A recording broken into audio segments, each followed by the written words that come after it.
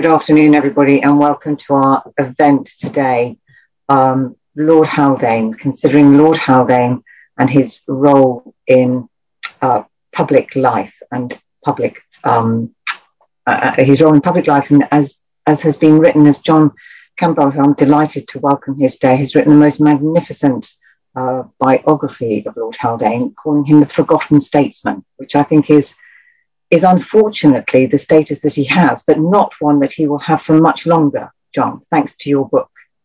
So it's a delight, absolute delight to welcome you here this afternoon. And I'm also delighted to welcome Jill Pellew, who's going to be discussing Lord Haldane with us. Jill is a Senior Research Fellow at the Institute of Historical Research at the University of London. And also to welcome Andres Velasco, who is Dean of the School of Public Policy here at the LSE. So we have just a huge life and a huge person to talk about this evening, John. And he was just the most incredible character. I studied law as a student. I'm a law professor and I have a background and specialise in public law. So I know Lord Haldane through his judgments, and he's just Lord Haldane, etc. And to be honest, he had so many of them and they were so significant in themselves that I had no idea he would have any time for anything else. And then I learned through your biography that actually this was probably just about a quarter of everything that he was up to. And I really have absolutely no idea how he managed to fit everything in and be so impactful and yet so measured and so wise in all that he did. So for those of you who are with us online, welcome. In terms of the etiquette of how we will manage the event this evening, we will be using the Q&A function for questions, so please post your questions there. We will open the event with a video from Gordon Brown, and then I will turn to John to give us some highlights, as it were, of Lord Haldane's life and thoughts and writings, and then turn to Jill for her comments and reflections. We'll then have a couple of questions from that, and then we'll open up for Q&A. So please do be thinking about your questions and put them in that Q&A function as they come in. And then we will close and aim to close with some remarks from Professor Andres Velasco. So that is our order of proceedings for today. And so I think we will now turn to Gordon Brown. Tonight is an occasion which would have suited Lord Haldane down to the ground. An event hosted by a distinguished professor of the university. At the university he helped create, leaders from different walks of life discussing big ideas from the future of education to the prospects for international relations, and engaged not just from a party political point of view, but from the philosophical standpoints that matter to Haldane, and all on the basis of a book that finally rescues this great man from what has been called the condescension of posterity. The book itself, a labour of love by John Campbell, whose prodigious research and his literary skills we can praise tonight. On his death at the age of 72 in 1928, the Times of London called Haldane one of the most powerful, subtle and encyclopedic intellects ever devoted to the public service of this country. Sidney Webb, the Fabian, called him a successful lawyer tinged with socialism. And both, of course, were right. He radically reformed central government, reconstructed our armed forces, gave Canada a constitution that is endured even when challenged by nationalism, and he built bridges with Europe, especially with Germany, a country he knew well. He was this generation's most impressive education reformer, but alongside Sidney and Beatrice Webb, he was one of the founders of the LSE, now 125 years old. He helped deliver the University of London as a teaching university body a few years later, and then the University Grants Committee. He greatly influenced many other universities, constantly gave lectures on the importance of education, added the Chancellorship of St Andrews University to that of Bristol, the presidency of Birkbeck College just before he died. To him, researchers everywhere owe what is called the Haldane Principle, the idea that decisions about what to spend research funds on should not be made by politicians, but by academics. Not unlike Churchill, who served at the Admiralty in the final months of Haldane's 6 years in charge of the army, his career had many ebbs and flows. A Liberal MP for all of 26 years, from 1885 till 1911, before going to the House of Lords. Sacked as Lord Chancellor in 1915 for being seen as too pro-German. Then switching parties from Liberal to Labour in pursuit of deeper social and educational reforms. Returning as Lord Chancellor in the 1924 Labour government and remaining a Labour member of the Lords until his death. Others tonight will highlight his ecumenicism, his instincts as a reformer, his scientific expertise, his philosophical interests, his military genius. But I want to highlight his lasting contribution to the debate about the future of the United Kingdom, a debate that is live today. One moment stands out in my mind. When walking to the top of the highest hill in East Scotland, he reflected that the vast lands of Fife, Clackmannanshire and Stirlingshire and the Lothians right down to the borders were all represented by Liberal members of Parliament, and all of them were, like him, London lawyers. And that was the problem. Despite all of Haldane's efforts to embrace social change, he was later to concede that the Liberals were increasingly out of step with their times. Soon most of all these seats would go to local people, mainly Labour councillors and local trade unionists, rather than London lawyers. And their success helped elect the first Labour government in 1924, of which Haldane was a part. Now, after 100 years of mainly Labour representation, these areas are represented in the main by Scottish nationalists.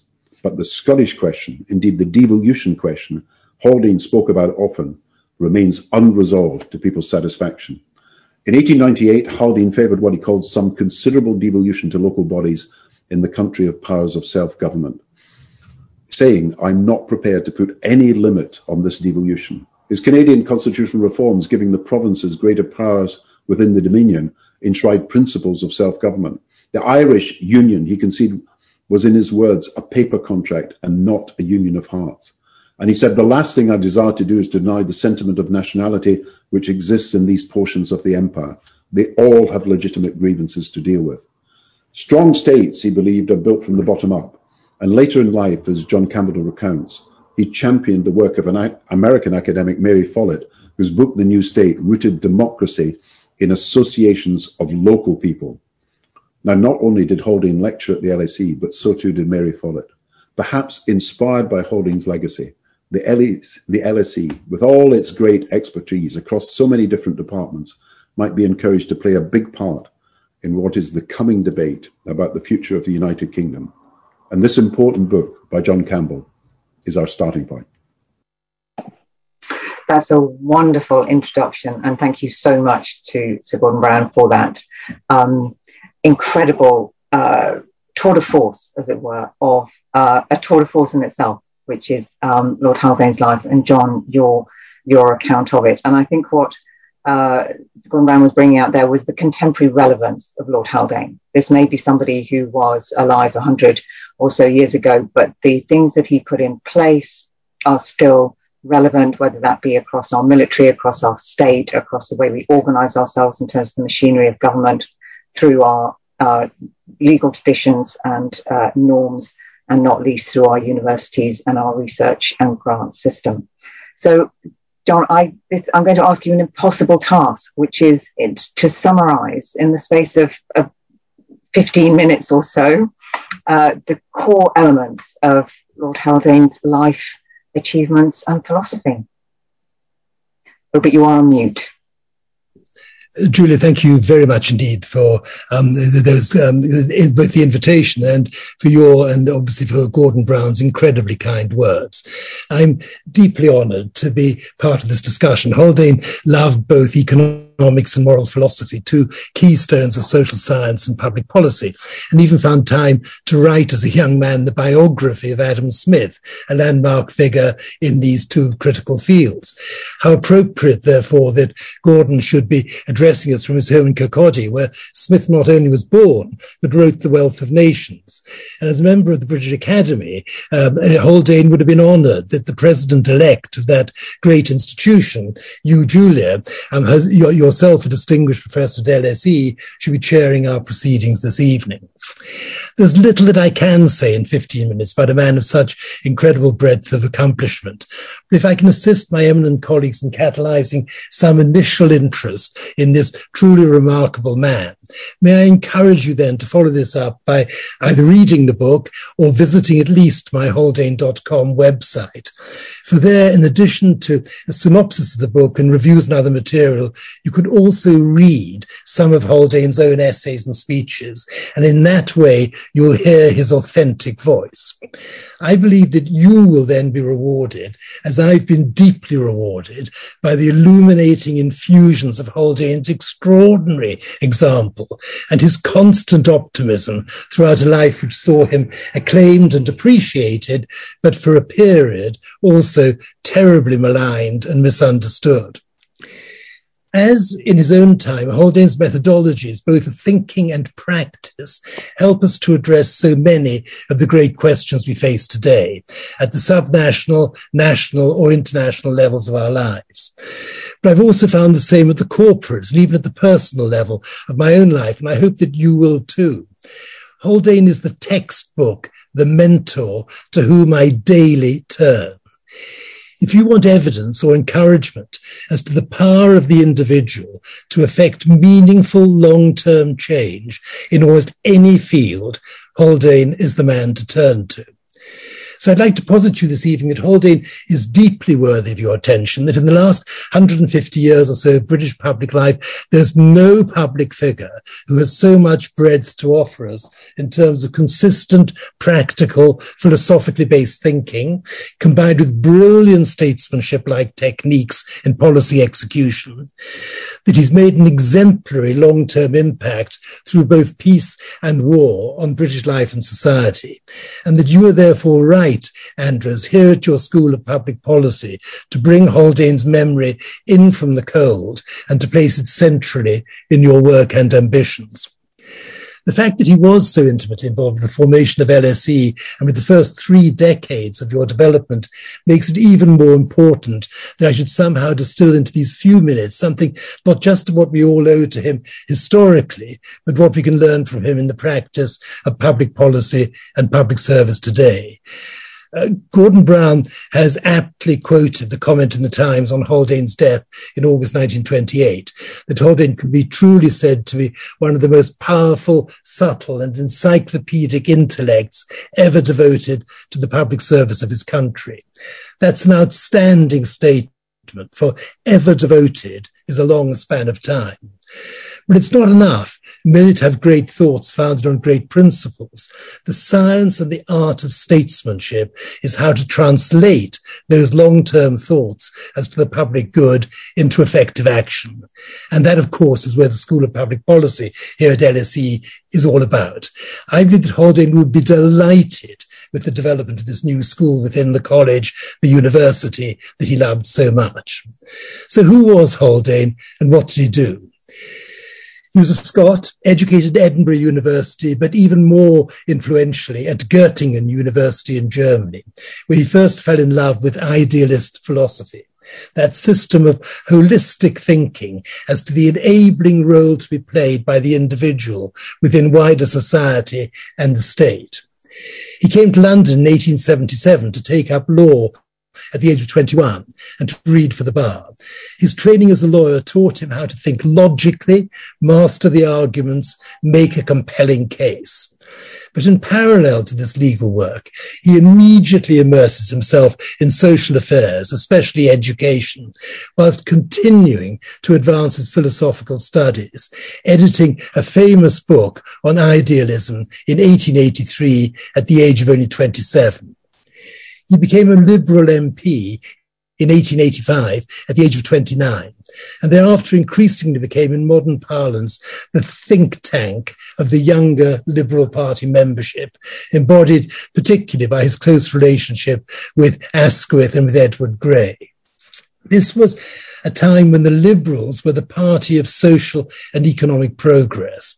The Independent Labour Party was yet to be formed, only in 1900, and was first represented in Parliament only in 1906. Indeed, Haldane, in his perfect scheme of things, would have wished that the Liberals would embrace much of the policies which were later to be espoused by the Labour Party, and in so doing have preempted the need for a Labour Party itself. In the last years of his life, as Gordon Brown has said, he joined the Labour Party in pursuit of the cause of national education, which by then they more strongly espoused than the Liberals. Policy before party was ever Haldane's belief. So wherever possible, he actively embraced, difficult as it was, a cross-party bipartisan approach with the main opposition party of his age, the Conservatives, believing that the greatest issues, such as, say, defence and education, should be better advanced by cross-party means and broad consensus. His language was always that of conciliation, avoiding as much as humanly possible dogmatic party political antagonism. He'd become, at the age of only 33 in 1889, the youngest QC appointed for 50 years. His legal work prospered, specialising in cases which were argued before the ultimate appeal courts of the House of Lords and the Privy Council, the judgments that Julia talked about. Here, his philosophical thinking on the nature of efficient and effective societies could also be profitably deployed alongside his legal skills. Let me try, therefore, to summarize Haldane's philosophical foundations. Professor Lertz in Göttingen introduced Haldane at the age of 17 to Fichte's Vocation of Man, stressing the importance of acting in accordance with one's own conscience and that every human being is called to seek to eradicate inequality. Fichte famously saw the vocation of the scholar as being, and I quote, the supreme supervision of the actual progress of the human race in general and the unceasing promotion of that progress.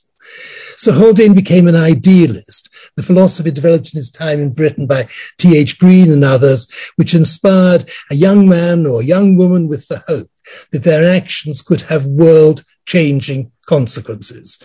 Through the study of Kant, Schopenhauer, and Berkeley, but most particularly Hegel, he gradually and continually developed the philosophical principles upon which he would live the whole of his life. For philosophy to Haldane enabled him to harmonize all the many differing viewpoints or categories or degrees of reality, as he called it, within the world. Truth is multifaceted, and time must be taken to bring it into a coherent perspective.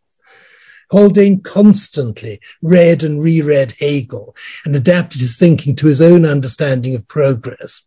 Let me give you just one example. Freedom, is the dominant principle underlying Haldane's concept of the state. Yet, how can the state, in taking powers from the individual, actually foster that freedom?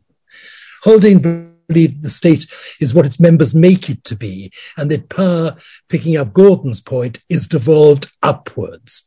So in our lives, this means that we should be left as free as possible to run our families, our homes, unimpeded by excess bureaucracy. But when a greater efficiency or enablement can be achieved through this, the collaborative workings of our local community or of our suburb or our town working together, or where we can do something even better and even more efficiently at the higher levels of our county or England, or in Gordon's case, Scotland, or at the United Kingdom level, or in wider international associations such as the European Union or NATO or the United Nations or the World Bank or whatever, then we should happily exercise those powers at that higher level. But at every level, and this is the key, you or I remain an integral part of that level of authority. I remain an individual, but I'm also an integral paid up part of my family, a part of my neighbourhood, a part of Greater London, a part of England, the United Kingdom, NATO, the United Nations. I am the World Bank because I wish for the greater good to me and others to embrace those levels of organisation influence into my affairs. Devolving upwards, only those levels of authority that are needed to create a more effective society and which can be more efficiently handled at that higher level is the key to Haldane's philosophy of the state. It's, I believe, enormously helpful in working out today where the allocation of potentially competing responsibilities and powers should really rest. Perhaps in the discussion afterwards we can dig deeper on this and in the relations of the UK today with its constituent countries and regions, now now externally with the European Union and other countries or groups internationally. We can even talk about Haldane's judicial work, which sufficiently altered the balance of power of the Canadian Constitution in favour of the provinces over the Dominion, pushing power down to, I believe, save the integrity of Canada when the referendum on Quebec's independence in 1995, 68 years after Haldane's death, was so narrowly rejected. Despite all that he devolved down to the provinces, it was 50.6% to 49.4% for Quebec to stay in Canada. If Haldane hadn't done that, Canada, I don't believe, would exist as it in the unity it still has today. That's the power of thinking ahead. His work in the fields of education and social improvement brought him close to the founders of LSE, Sidney and Beatrice Webb. He worked intimately with them from the early 1890s until his death nearly 40 years later in 1928, serving actually with Sidney Webb. By then he'd become Lord Parsfield in Ramsay MacDonald's first Labour government in 1924. His educational work, which I know that our colleague tonight, Jill Pellew, the great expert on the history of university education and the civil service, will no doubt focus, was phenomenal. And beyond his home country of Scotland, which in Haldane's time was more broadly educationally advanced than any other part of the United Kingdom, not the case today, he truly played a significant part in laying the foundation stones of the modern university structure of the United Kingdom. LSE, London University is a teaching institution rather than an examining body. The civic universities, especially Liverpool, Manchester, Leeds, Bristol, Sheffield, Reading, Southampton, Nottingham, Imperial College in London, the National University of Ireland, Queen's University in Belfast, and the University of Wales, they all bear his imprint. But his pioneering university work started with the foundation of LSE in 1895. So let me seek to encapsulate what Haldane did for your great university. Haldane was the first of the modern British politicians to understand that the study of economics and social science lies at the heart of an efficient and fair modern society.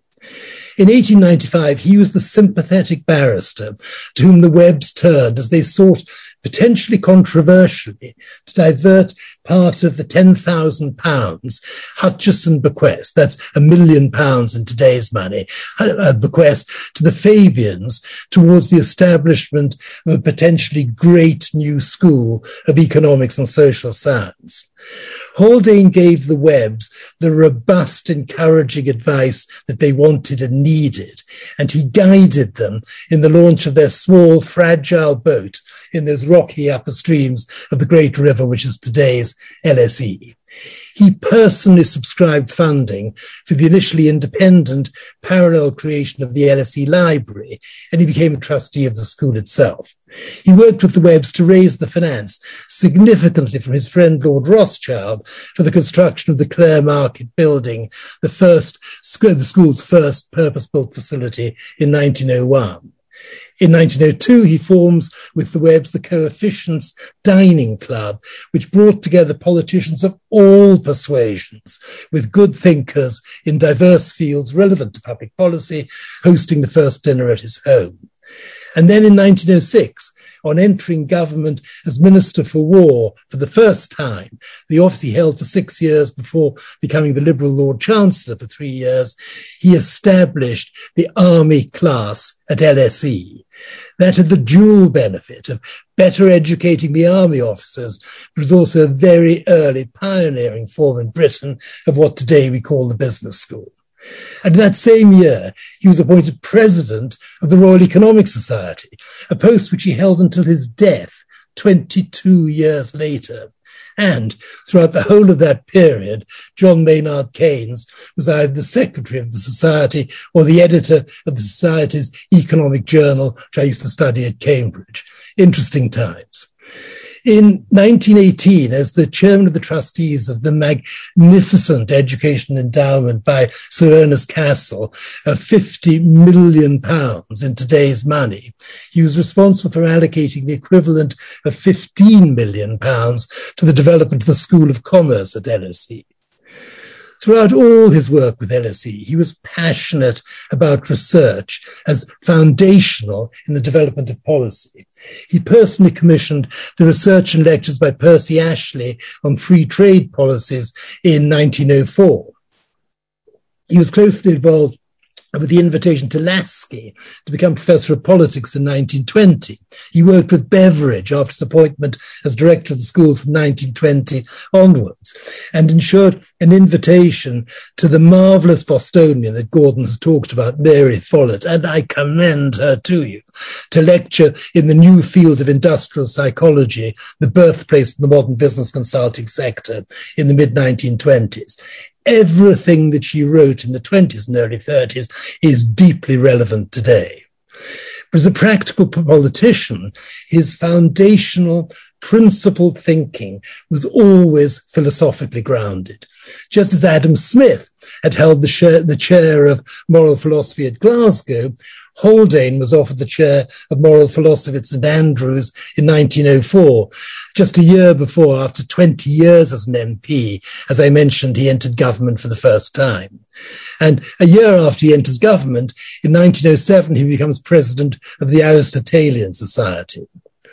Haldane understood the relevance of that subtle blend of principled political economy and practical political life, with which, under Professor Velasco, your new great school of public policy is so greatly concerned.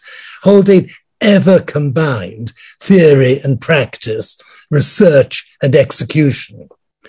So let me conclude with a comment on how he prepared himself for effective public service which rings down through the generations to our time in the organizations he created or influenced, not least here at LSE. He identified the great issues of his time where improvements were both necessary and practicable, idealism and realism combined, and made himself an expert in these fields. He understood the enabling power of good law and good justice, the importance of international cooperation and of national defense, the role of economics and sociology in political life, the transformative role of education in social progress, the decisive contribution of science and research, the importance of an efficient structure of government, the role of an enabling civil service, the need for consensual cross-party cooperation to achieve anything that's lasting, and above all, the balance in the role and the functions of the state and the role of the individual within the state. What does it take to be a Haldane? I'd posit the following: a first-class mind, principled logical thinking, idealism, the belief that the world can be made better than before, extraordinary hard work, deep love of one's fellow human beings, true generosity of spirit, real empathy with all classes, whether the king or his mining constituents, deep patience in seeking to understand other people's views, an extraordinary ability to consult, connections, assiduously developing relationships which enhanced his causes, and not least that inner conviction and determination to bring about implementable change, to overcome the prejudice and opposition of those who could live comfortably with the established status quo.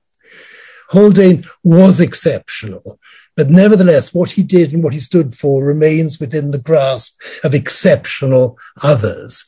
And that surely is the inspiring message which must ring out today about Haldane to every student who aspires to leadership and to every supporting academic within the great and emerging School of Public Policy at LSE, which I believe so appropriately honours Haldane's memory this evening.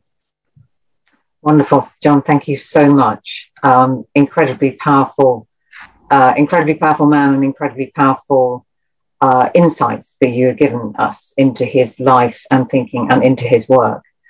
Jill, I'm going to turn to you because I know that some areas of your research overlap with some of the things that Haldane himself was involved in, your work on the history of the civil service, your work on on education and the role of benefactors in universities, etc. And these obviously were some of the roles that Haldane played. So really interested to hear your own reflections on Lord Haldane and his work.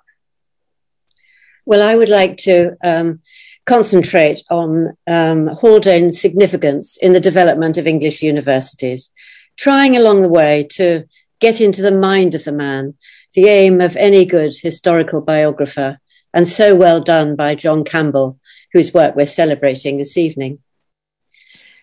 I want to start talking about the civic universities. Haldane's education as a philosophy student at Edinburgh and then at the University of Göttingen in the early 1870s influenced him profoundly and continually provided the context for his work. He regarded the pattern of education in England as remarkably backward compared with that in Germany in providing educational opportunities.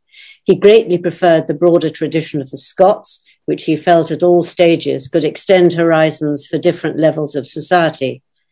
He was particularly hostile to the exclusive nature in England of Oxford and Cambridge. One of the visionary characteristics that comes out again and again was Haldane's desire to steer major facets of a democratic society, be it education, the army, public service, towards becoming an organic whole. As far as education was concerned, he pronounced, "I do not believe any system of education will ever be satisfactory, which does not link together the primary, the secondary, and tertiary system, and make the tertiary the head, with a university dominating the whole edifice with what the Germans call Geist, a spirit of intelligence." Haldane believed that an effective education system should underpin the structures of public life, in particular the civil service, whose open competitive system had created something of a restricted hierarchy. He made this clear in his evidence to the MacDonald Commission in 1912, accepting the inevitability of the dominance of Oxford and Cambridge graduates for the time being, but anticipating the day when civic universities, a term that allegedly he popularized, would start to supply appropriately educated officials at all levels. By the turn of the century, then, in his mid-40s and a successful barrister and liberal politician, Haldane became professionally involved in the development of civic universities. In 1902, he successfully appeared before a special committee of the Privy Council to urge the case for the independence of Liverpool University College, which up till then had been part of the Federal Victoria University.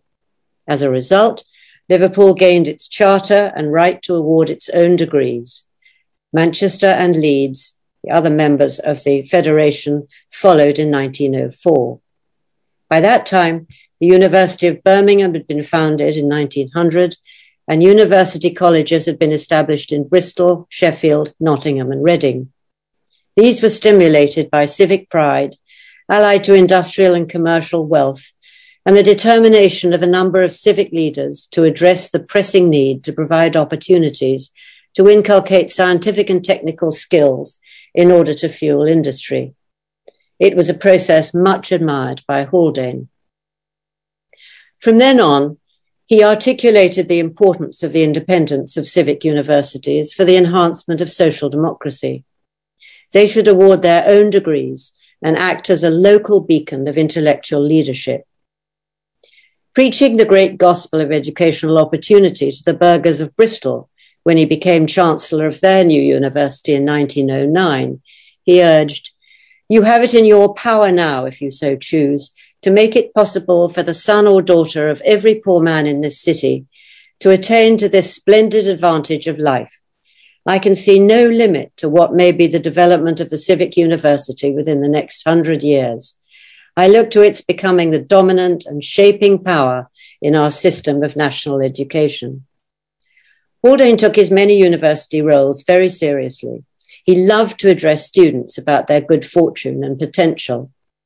In 1913, as rector of the University of Edinburgh, his proposed lessons in life to them included the following: do not be cast down by misfortunes in life.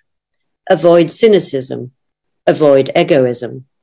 Pursue tenacity of purpose through concentration of purpose. and he suggested the way to address important issues as follows.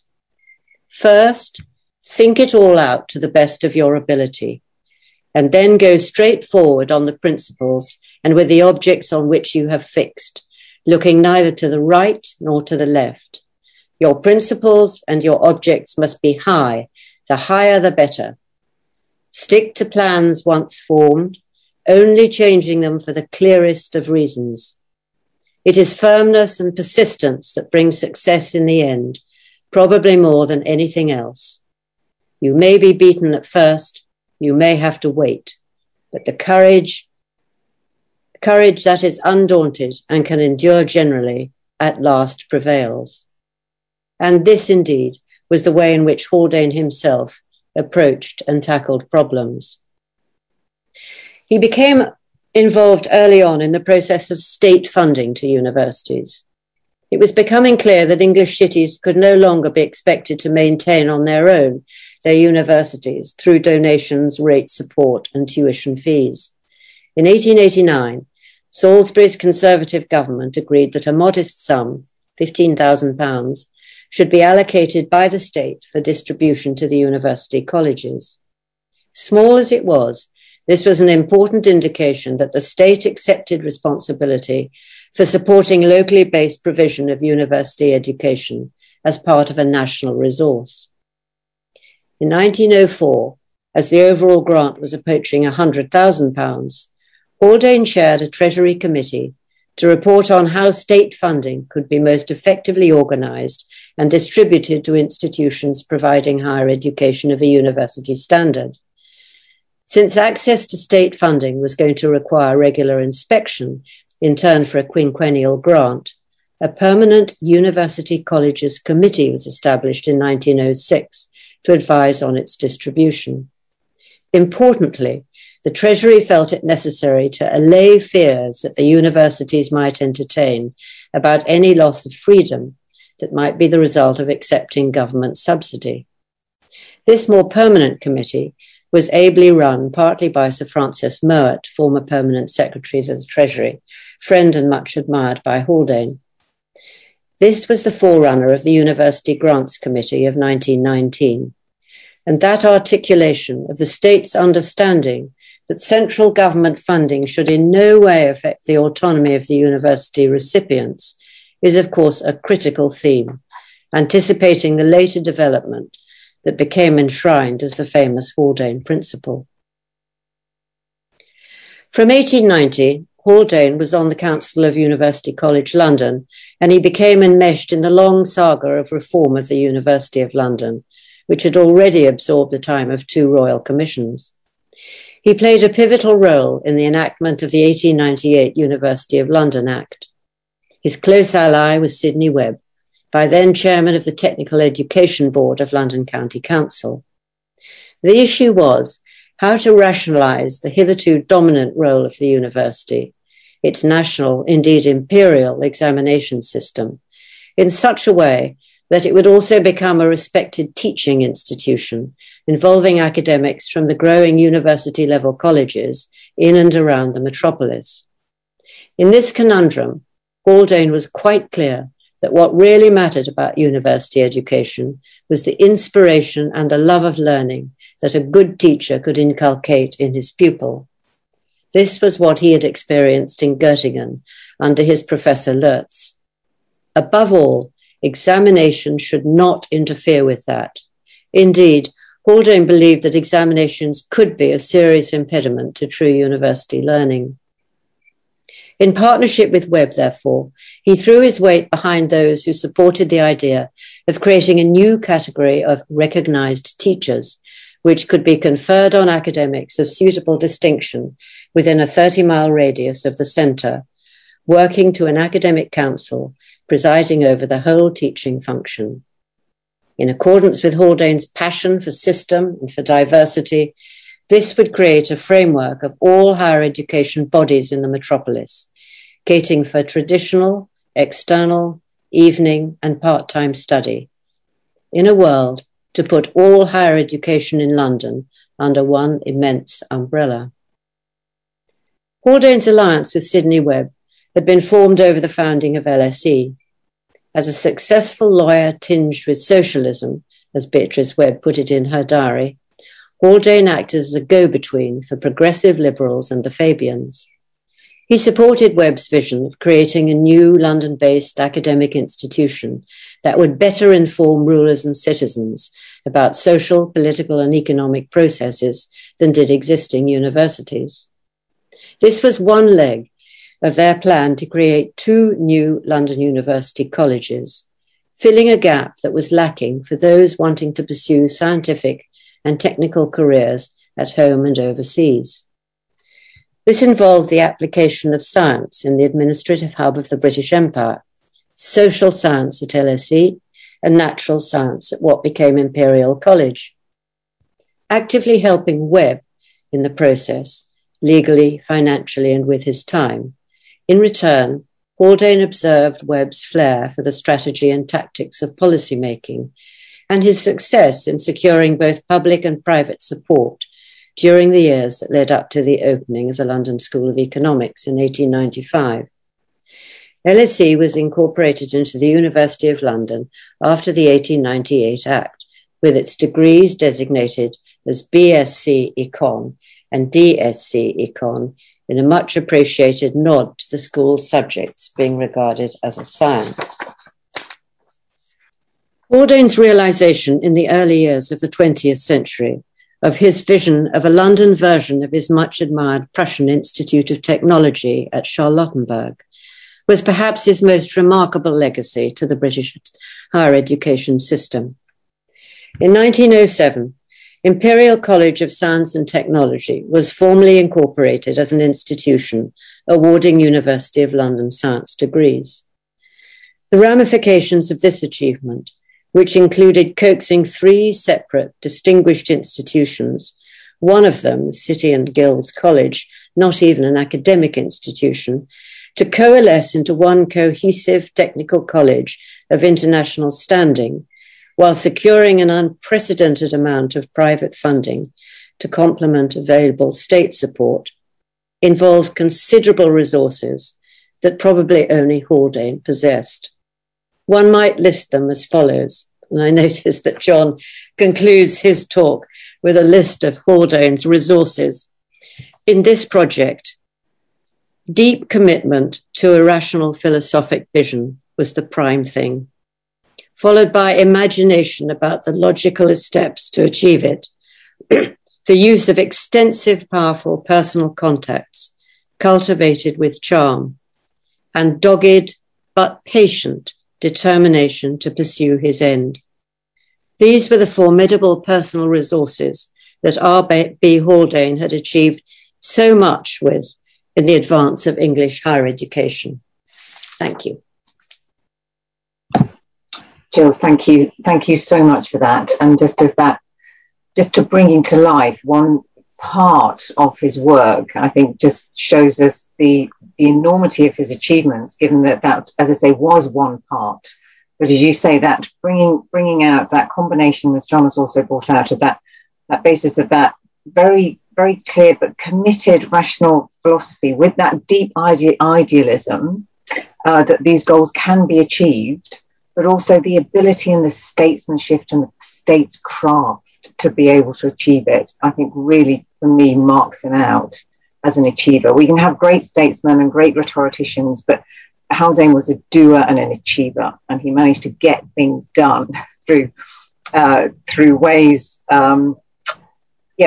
which were not necessarily always visible. I often wonder if those for whom he managed to enroll to do things were ever really very clear the extent to which their strings were being pulled just a little bit by Haldane. What do you think it would have been like to be one of Haldane's colleagues, John, in these endeavours? Well, I think first of all, let me just comment on education. That don't forget, everything he did in education, he did in his spare time. he was never a government minister. He did as a lawyer or as a government minister in other areas, obviously at the War Office and as the Lord Chancellor. And then as a judge, he was heavily committed in his judicial work from 1912 till literally weeks before his death in 1928. So he found time to do this educational stuff on the side, so to speak, but with such rigor. And I always recall that wonderful inquiry he did into London University. It sat for 3 years between 1911, I think it was in 1913, was it, Jill? And they had, I think it was just over 70 days of evidence being taken and 70 days of deliberation, all while he was doing a full-time job as Lord Chancellor, as the Minister for War. And when you saw the quality of the people they brought from literally all over the world to give evidence, and the way that he mastered the brief, so that you would come in, Julie, and say, now, Professor Black, thank you very much for submitting this 20-page paper. May we include it in our report? And I'd like, if you'd allow us to do that, to turn straight to the key question. And then he'd go straight in and cross-examine you to bring out the point he wanted brought out.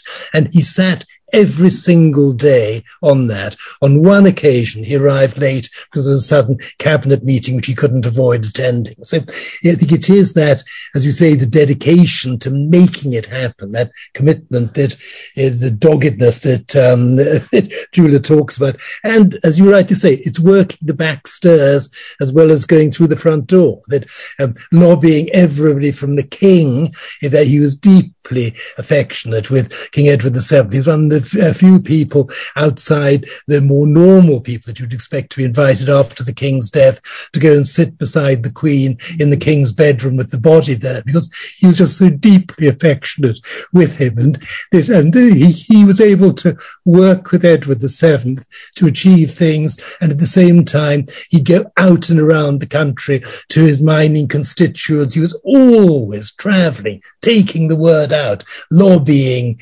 explaining, making sure there was democratic support for what he wanted to achieve.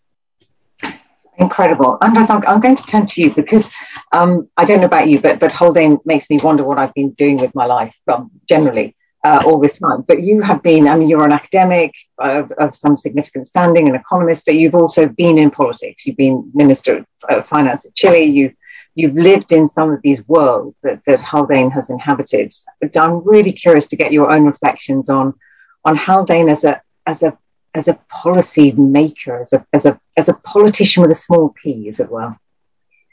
Thank you very much, Julia. Let me just say at the outset how delighted I am, and let me say this on behalf of the School of Public Policy. Thank you, John. Thank you, Jill, for bringing Haldane to life. As I was listening to you, this was what came to my mind. I've been the Dean of the School of Public Policy at the LSE for 3 years now, almost. And I've made more than one speech in which I said, we aim to train and shape policy leaders who will be extraordinarily good at academic research, who will be able to identify the relevant data and evidence, but at the same time, they will be trained in economics and politics and quantitative methods. And of course, on top of all of that, they will have political skills, communication skills, and be able to get their point across, negotiate in Parliament, get a bill passed, and then explain it the next morning on TV. And I will confess to you that as I say that, and I've said it more than once with great enthusiasm, I do wonder in my own mind, well, if somebody said, give me an example of someone like that, I'd be hard pressed. In English history, of course, one person who did all of that is John Maynard Keynes, who was not a politician, but he was a policymaker, of course, of the greatest influence, aside from being an extraordinary thinker and a speculator in bed early in the morning. But aside from Keynes, I have not had that many people on my list that I could deploy readily. And I think what John and Jill and John's wonderful book, Gordon Brown's intro, have given us is, as Julia pointed out, an example of someone who could do all of these things, could do them very well, had extraordinary skills at the academic, at the practical, they could do politics, but also do policy making, et cetera, et cetera, et cetera. The one thing that I'd like to get your thoughts on is the following. Clearly, the skills that are required to get things done in the real world are not the same today as they were a century ago. You said one thing, John, that made me think about the passage of time, but even in this sense, Haldane seems to have been a very modern character. You said, at some point as he was climbing the highest peak in Scotland, he realized that every Liberal MP who represented Scotland was a lawyer who lived in London. And, he realized that was bound to come to an end. Well, it did come to an end, not only in Scotland, of course, in which, today is Scottish nationalists, as Gordon Brown pointed out, who are running the show, but this is a broader trend worldwide. We're living at a time of a pretty deep-seated counter-revolution against elites of all kinds, particularly political elites, people who come from big cities, people who have, too many university degrees. We are living at a time when effective politicians either come from the people or, like Donald Trump, pretend to come from the people. So my question to both John and Jill is, if you were using Haldane as an example, what are the things that our students who aim to be influential policymakers ought to be doing differently? We ought to know, from your presentations, we know the ones that Haldane did right. What else would one need? For instance, is it conceivable today that such an establishment figure would be as influential as he was a century ago?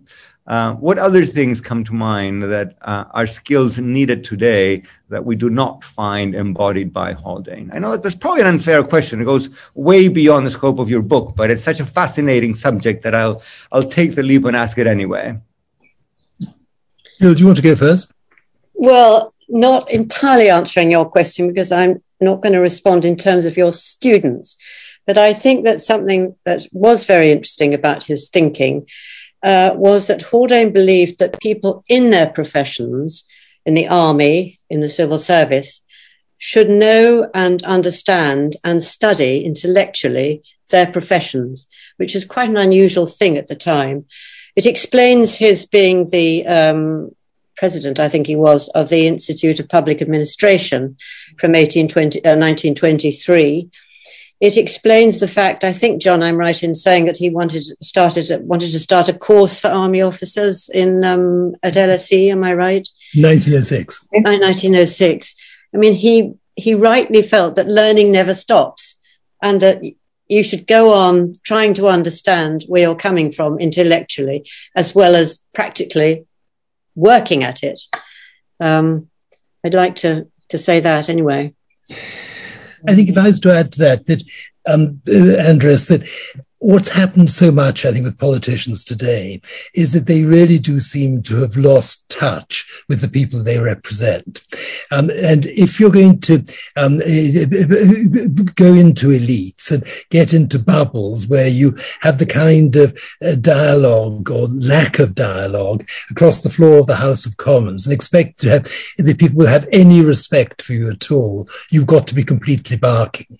And yet they carry on with this absurd play, which is so debilitating to the state of the nation and so little appreciated, I think, by the people in the nation.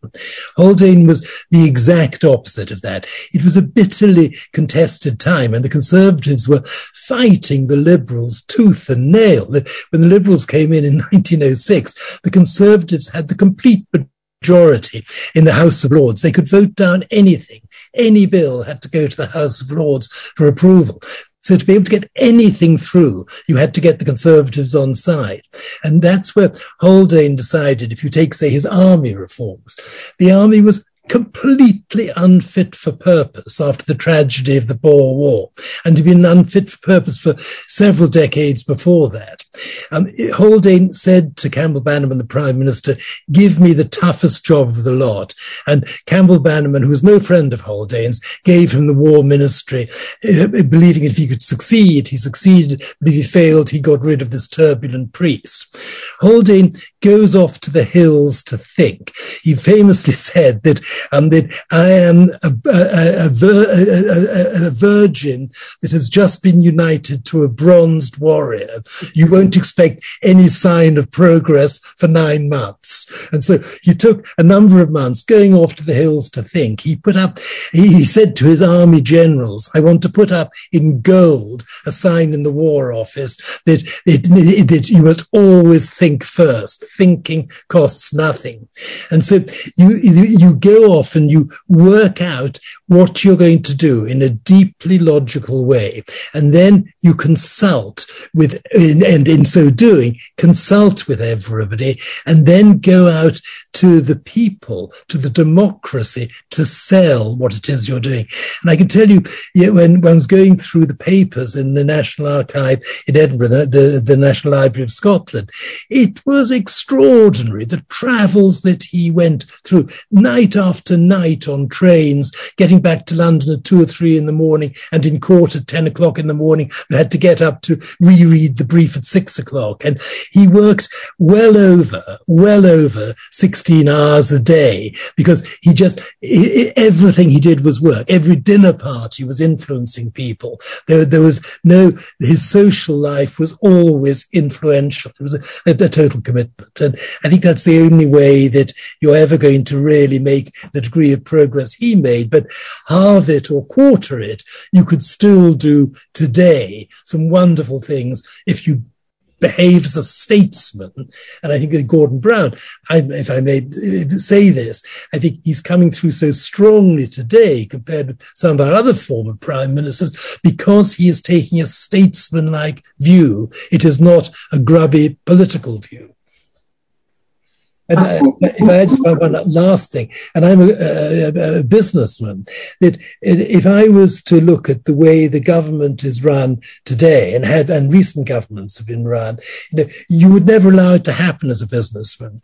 And so Haldane, he wrote that brilliant report on the future of government, which was published in 1918, about the structure of government post-war. There'd been a small committee of the cabinet that ran the war for the last 2 years.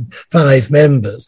Haldane wrote this report, which inter alia said there should only be 12 members of the cabinet. You cannot have an efficient body discussing all these subjects with 25, 26 people. Here we are 100 years later, and we're still trying to do that. And we've got to work out the way it's done. Otherwise, you hand it all to non-elected officials, the SPACs and the others, or SPADs, whatever you call them, these policy advisors, and it's taken away from the politicians, who should be able to get on top of these, but they need to concentrate more and then hand specialist functions to people and stick for the long term. So we've got a question in, just I suppose along that vein, from Mark Frankel, who asks, was Haldane so unusual in being a philosopher politician? And he gives the example of Balfour, for example, who also did a lot for education. Yeah. So other examples of a philosopher politician, and I might add a little twist to that, which is it possible, given today's contemporary concerns with populism, etc., to be a philosopher politician? Is there any role for a philosopher politician in contemporary political life? You'd like to take? Well, I would quickly say, I think that you cannot be an effective statesman as opposed to politician unless you are a philosopher, unless you understand how the structure of society works, and how you can hold visions before you and work towards it and establish the principles and then stick to those principles. So I'd turn the question on its head. You won't get proper leadership until you get some real philosophy back into it, and that's the role of your great school. One of the roles. Indeed, but any example, and I'm looking for, that's a fantastic thing. I'm also looking for examples, any others. So Andres, as you said before, you were hunting for examples. And I don't have an example, but I do have a reflection that is very close to what John just said. And as background, let me say that the School of Public Policy introduced last year a course on political philosophy as a required course for our future MPPs, Masters of Public Policy. Very much, John, based on the logic you have just explained. If you're going to be a policy leader, you will have to do the right things and craft the right laws and look at the right data. But you also have to have an overarching mission. Why is this fair? I always tell students that the moment when I was very embarrassed, early on when I became a cabinet minister, that I went to a hearing with all kinds of data ready to explain why my policy was technically right. But the first question I got was not whether the policy was technically right. Someone said, "Minister, is this a fair policy?" And frankly speaking, I did not have an answer to that question. I didn't even have the vocabulary, because in order to know, you must have spent half an hour or so thinking about what do you mean by fair? Fair for whom? According to what standards? So in that sense, I think John is absolutely right. Being a philosopher of some kind is absolutely essential. And parenthetically, in Keynes's account of what it takes to be a good economist, he mentioned, not just being a mathematician, but also being a bit of a historian and a bit of a philosopher. So I think Keynes was on your side, John. Odd enough that Keynes has been on my side since my time at Cambridge, reading economics in 66 and 69. I still keep by my side the general theory with the date of April 67, when I first got my copy and my name's written inside it. And his chapter 12 there has been a Bible to me through the whole of my corporate life, about the way in which companies can best work, how investment best works. And I'm a financier. And basically, he was the first to write down coherently, the public company does not work. You get deeper depressions when people can run for the door and sell shares where things start to go wrong. If every company was held privately with limited marketability, you'd have stronger companies and stronger economies. So, I think that this practical political economy that goes with politics is really so important, so important. I think there's a whole other event that we can do, actually, John, on the purposes of the corporation, that will pick you up on that before. I won't go. I will restrain myself from going down that particular track. So, but we do have some other questions here actually coming in. So we've got one from Ali Lakhani, which is, I think, an excellent question. Where did Haldane stand on the spectrum between principle and pragmatism? Was he one to sacrifice principle to pragmatism? And feel free, in the best traditions of social science, arts, humanities subjects, to question the question, obviously. So, spectrum between principle and pragmatism. Bill, do you want to go, or should I? Well, I think you've made the point already so brilliantly, John, that, he had this idealist side to him, with man of principle and philosophy. And at the same time, he was practically so able and philosophically able to carry out what he wanted to do. I can't fault him in the education side, but I may be missing something. I think that yes, of course, you have to be pragmatic. And this was when I did a summary of the great features of Haldane's approach at the back of my book, there were 5 encapsulating thoughts. And one of them was to combine idealism with realism. You could have the most wonderful ideas, and you could have all the skills to get them put through. But until, for example, the House of Lords was reformed in 1911, you had no chance whatsoever of getting certain things through. So you have to be pragmatic in that sense. Don't even attempt to make a change when you're going to run into the most virulent opposition and it'll be stopped.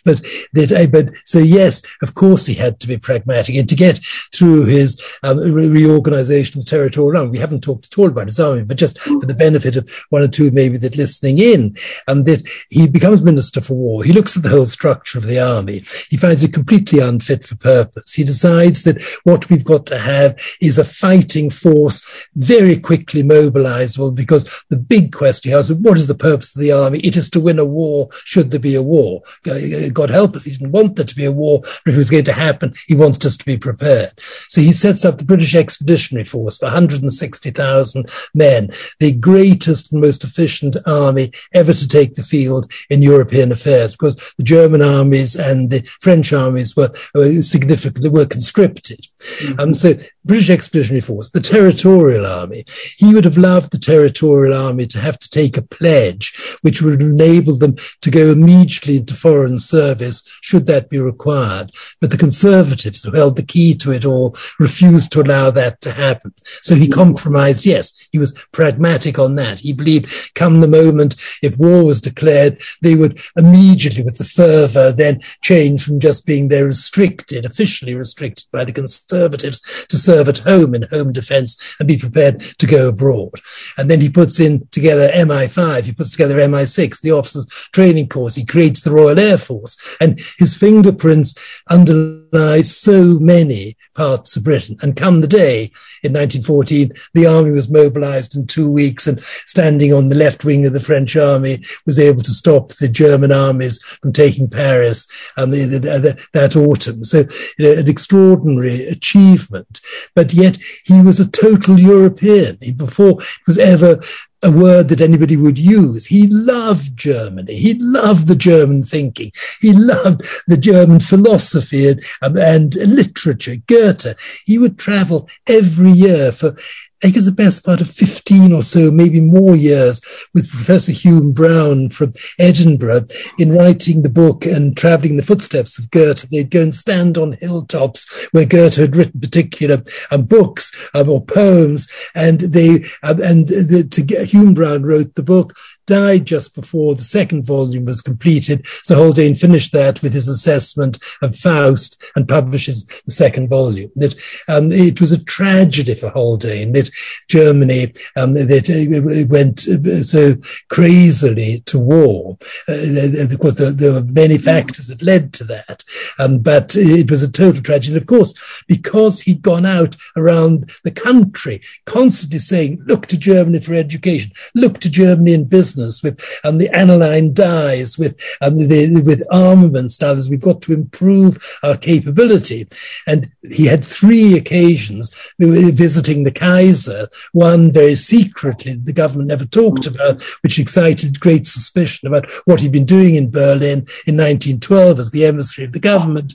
So the Conservatives, when they get their chance to bite back, stand firmly against him, against coming into the coalition government in 1915 if Haldane stays, and Asquith, who appallingly didn't stand by his man and sacrificed Haldane, and Haldane went off but did brilliant legal and other work and educational work. So he continued to work, but probably the most able man in government in May 1915, the only fluent German speaker, was thrown to the wolves. Such is politics, such are friends, as it were, in politics. So we have this question about his philosophy and rooting his practical politics, but also his imagination and his thoughts and his ambitions in philosophy is exciting. Quite a lot of interest in those who are listening. We've got a couple of questions circling around that theme. So I'm going to run them together because, and then you can reflect on them. So one is one which you've touched on, but just to explore a little more, from Dr. Abhishek Bhatia, so excuse my pronunciation, is, in your opinion, do the problems of today stem from a deficiency of philosophical thought on solution, debate and policy tables? And I think from what we've spoken about so far, the answer is probably yes. But then Bethany Carter is prompting us to think a little bit more. So Bethany is a second year MPA student, so one of our students, asking how does one define philosophy for the purpose of statesmanship in this day and age, especially in a globalized world not built solely on the Western philosophical tradition that undergirded Haldane's age? Is this more wider issues that we would now see as incorporating sociology, anthropology, ethics, etc.?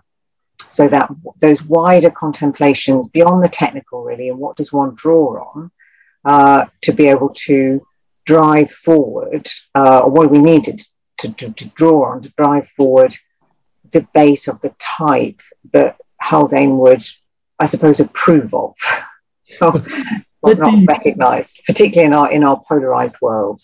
Jill, let me shoot first on this, and then you can please come in.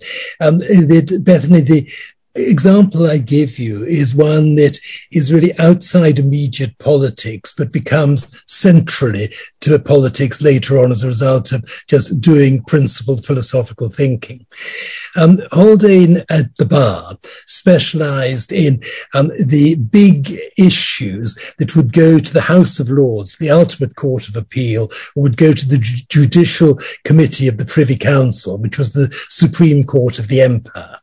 That he hadn't got a particularly strong voice. He had a quite slightly piping voice, and he knew that he wouldn't be someone that would be a great theatrical cross-examiner. So he never chose to go that side. He focused in this very, very special area and made very early progress. When he went to the House of Lords in 1911, even before he became Lord Chancellor, he was invited to serve on the Judicial Committee of the Privy Council, the Supreme Court of the Empire. That he'd never been a judge, but he's invited to do that. He's still a government minister. It wouldn't happen today. So he starts a period from 1911 to 1928 when he served throughout. And what he did, in particular with Canada, but it applied to other parts of the empire as well, he looked at the Constitution of Canada of 1867, the British North American Act, as a philosopher would look at it. And as he looked at it, he saw that John Macdonald had tried to write a very centralist authority. Basically, certain powers were given to the dominions, but everything else in the interpretation that had been given until that time, until shortly before Haldane's time, was towards the centre. If in doubt, go to the centre. Lord Watson, who succeeded Haldane, that Haldane had a very great admiration for the Judicial Appeals Committee, had begun to set the trend, and Haldane absolutely went for it. And whenever he could, using his Hegelian philosophical background, he chose either this business, getting close to the people. The power should always be at the lowest level where it can be efficiently executed. He gave the powers in his judgments to the provinces over the Dominion whenever he possibly could. And people shouted, and the prime ministers of the Dominion saying, "How can you do this?" He was cheered obviously on by the prime ministers, the ministers in charge of each of the provinces.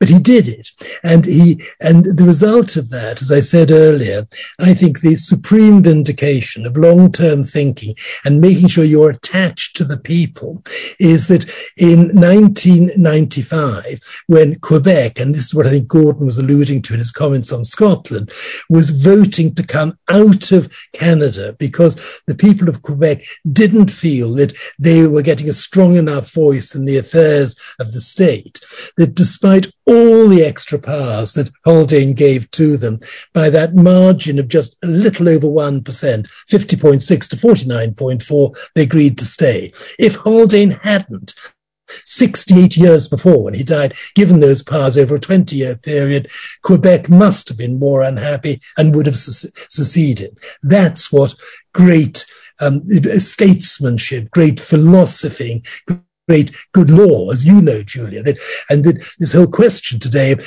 activism, in a way, in the judiciary. What is the role of the judiciary?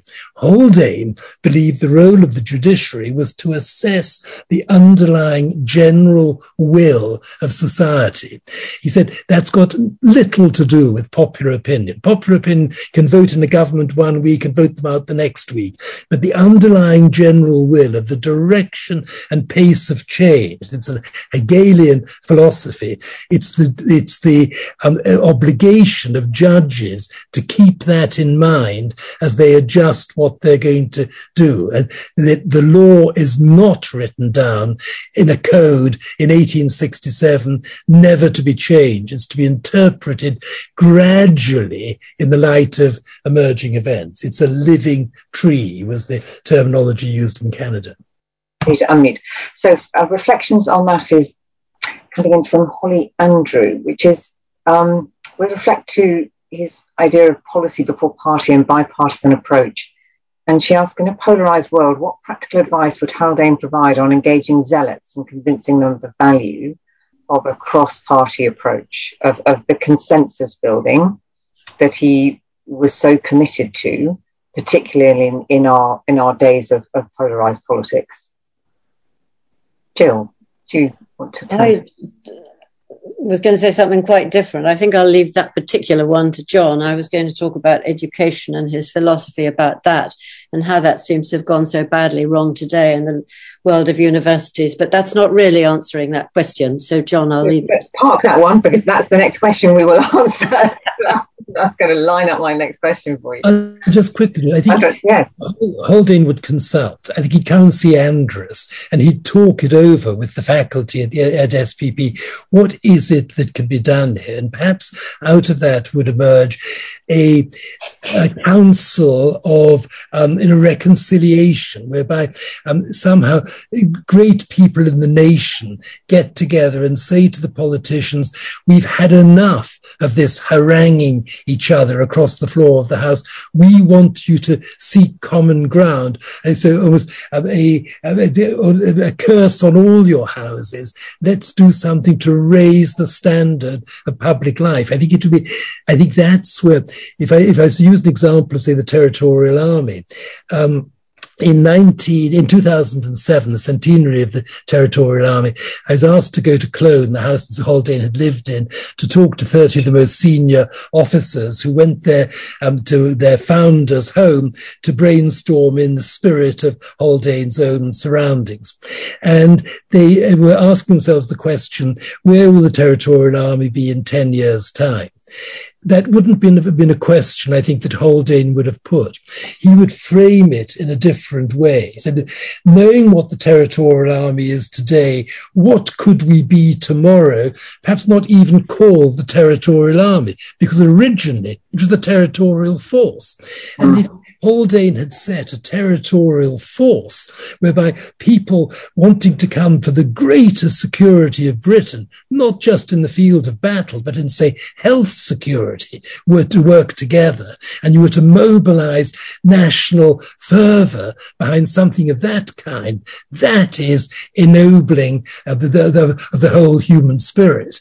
And I think it's that kind of approach that he would tend to take to an issue that kind. He would never allow himself to be framed narrowly, go out widely, talk to lots of people, and then come in narrowly. I think he would find that way to reduce the confrontation and the partisanship of party politics today. Fascinating. So, Jill, I am now going to turn to your question because I think it is a very, very personal one in relation to what do you think his reflections would be on the university system as it is today? Well, I don't want to turn into an activist, but I think there's a lot to say about that. Haldane's view of the best product of a university is one who's benefited from the love of learning and the pupil-teacher relationship being so important. He, as I said in my talk, was suspicious of the overuse of exams. But the great thing was he believed that universities shouldn't be beholden to anyone. And above all, he wrote, there should be no sense of profit and loss in entering a university. He's perhaps thinking more of the former civic universities, but he discredits the whole idea that there should be any aspect of profit and loss, and he would abhor the concept of higher education being a commodity to be purchased through borrowing, which is what we are getting to today. And I'd like to speak up for, and as a founder member of the Council for the Defence of British Universities, founded in 2012, who believe that universities today are under threat in a way which Haldane would be completely appalled by. A series of reforms have made universities more like businesses, subject to market forces, something that he writes in his chapter on civic universities in his little book, The Conduct of Life. He specifically is against. We believe in the CDBU that these changes in the way that universities operate and are governed pose a risk to universities' central function, which is what Haldane said, to gather knowledge free from interference and to educate people in the skills they need to think critically and independently. And just a few aspects of things which would astonish Haldane today in the status of UK universities. To mention, I've written down 12, but I'll list just a few. the discontinuance of free university education, the attempt to measure scholarly output, and the demand that it should have relevance or impact on the economic benefits of the nation, the definition of students as consumers, looking to enable them to work for degrees simply to emerge with the highest earning prospects, and the withdrawal of direct public funding for the teaching of the humanities and social science. Julia, I'm sure you're conscious of that one.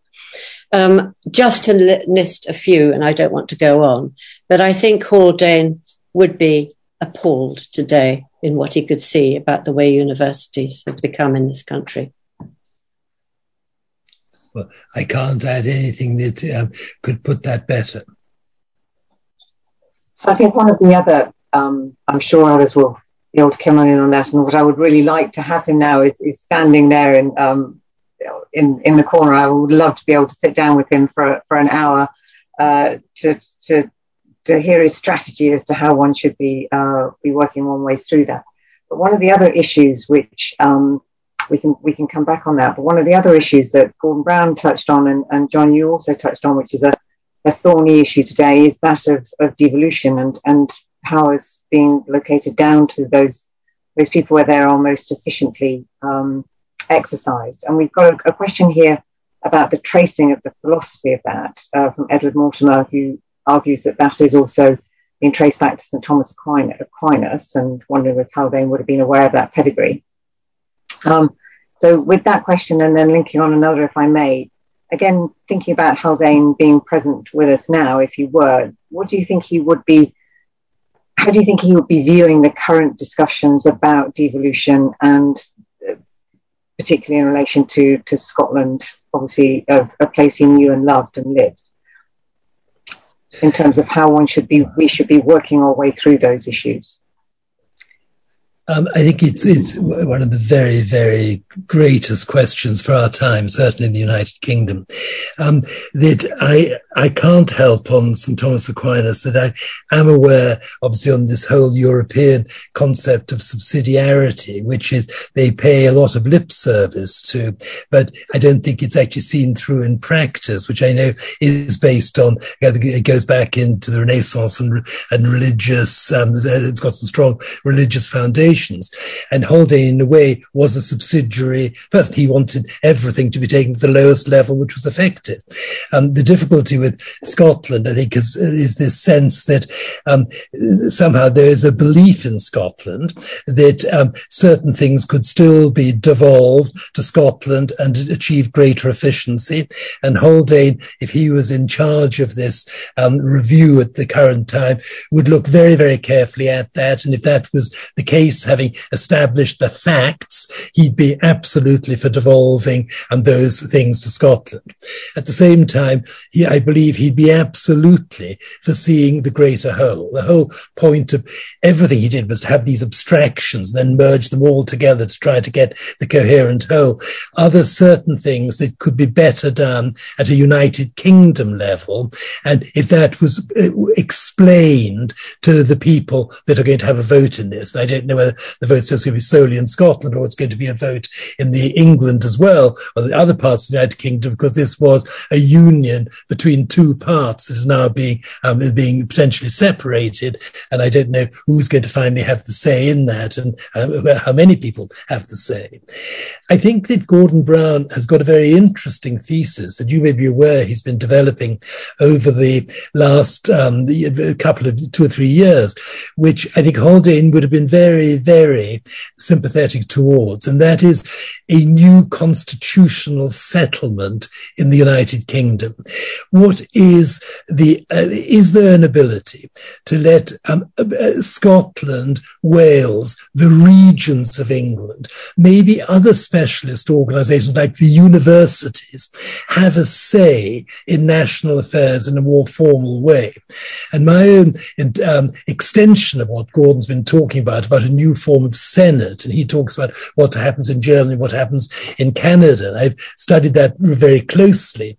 I think you could go further than that, and you could have a new form of Senate, or whatever word you want to put on it, where all significant groups were represented, whether it's regional, whether it's education, whether it's research, whether it's the army, the law, the people that together make up a nation, and there'd be representatives of each of those people meeting in a conclave together, who would have certain residual powers that could temper the immediate activity of febrile politicians. How that's worked out, I've got no idea. But if the House of Lords was to be abolished in its present form, and the form of Senate, which wasn't where that the Scottish voice could be appropriately significant, not just 6 million people to 56 million or whatever, but some rebalancing, not a total rebalancing, then I think that Scotland might feel it has a greater say, a greater influence,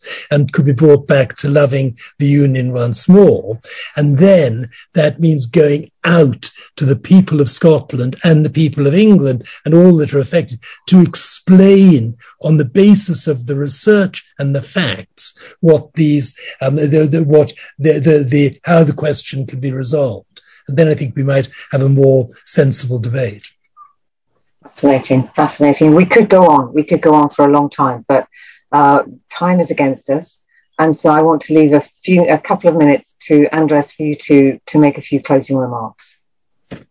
Thank you very, very much, Julia, John, Jill, everyone. On behalf of the School of Public Policy, let me first say how delighted and honored we are that John has chosen to bring his magnificent book and to be joined by Jill's very, very interesting reflections on a great statesman, a great policymaker, and a philosopher politician.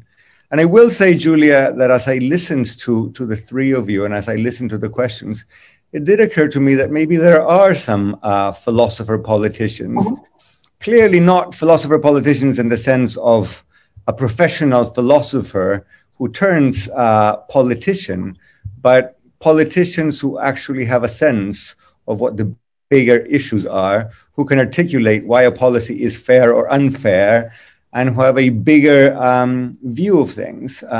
John just said that Haldane's talent, one of them, was being able to see the whole problem. Maybe that's a hallmark of a philosopher king. As I listened to Gordon Brown, I was thinking maybe in that sense, Gordon Brown is a philosopher king. You know, great contemporary politicians like Barack Obama, probably one could say the same thing about them. Then again, I am probably revealing my own personal political preferences, or I should stop there. But I would like to think the philosopher king as a species is not entirely dead. And of course, John's book reminds us of how important it is to have policy leaders and political leaders who have this broad outlook and who bring a lot of skills, different kinds of skills, to the job.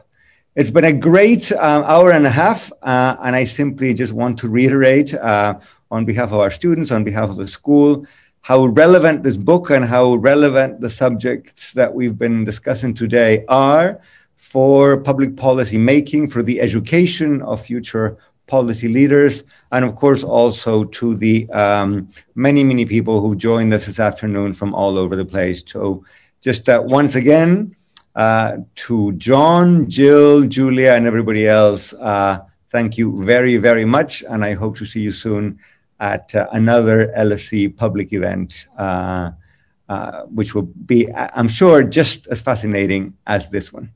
Bye. Thank you. And thank you, everybody. Goodbye.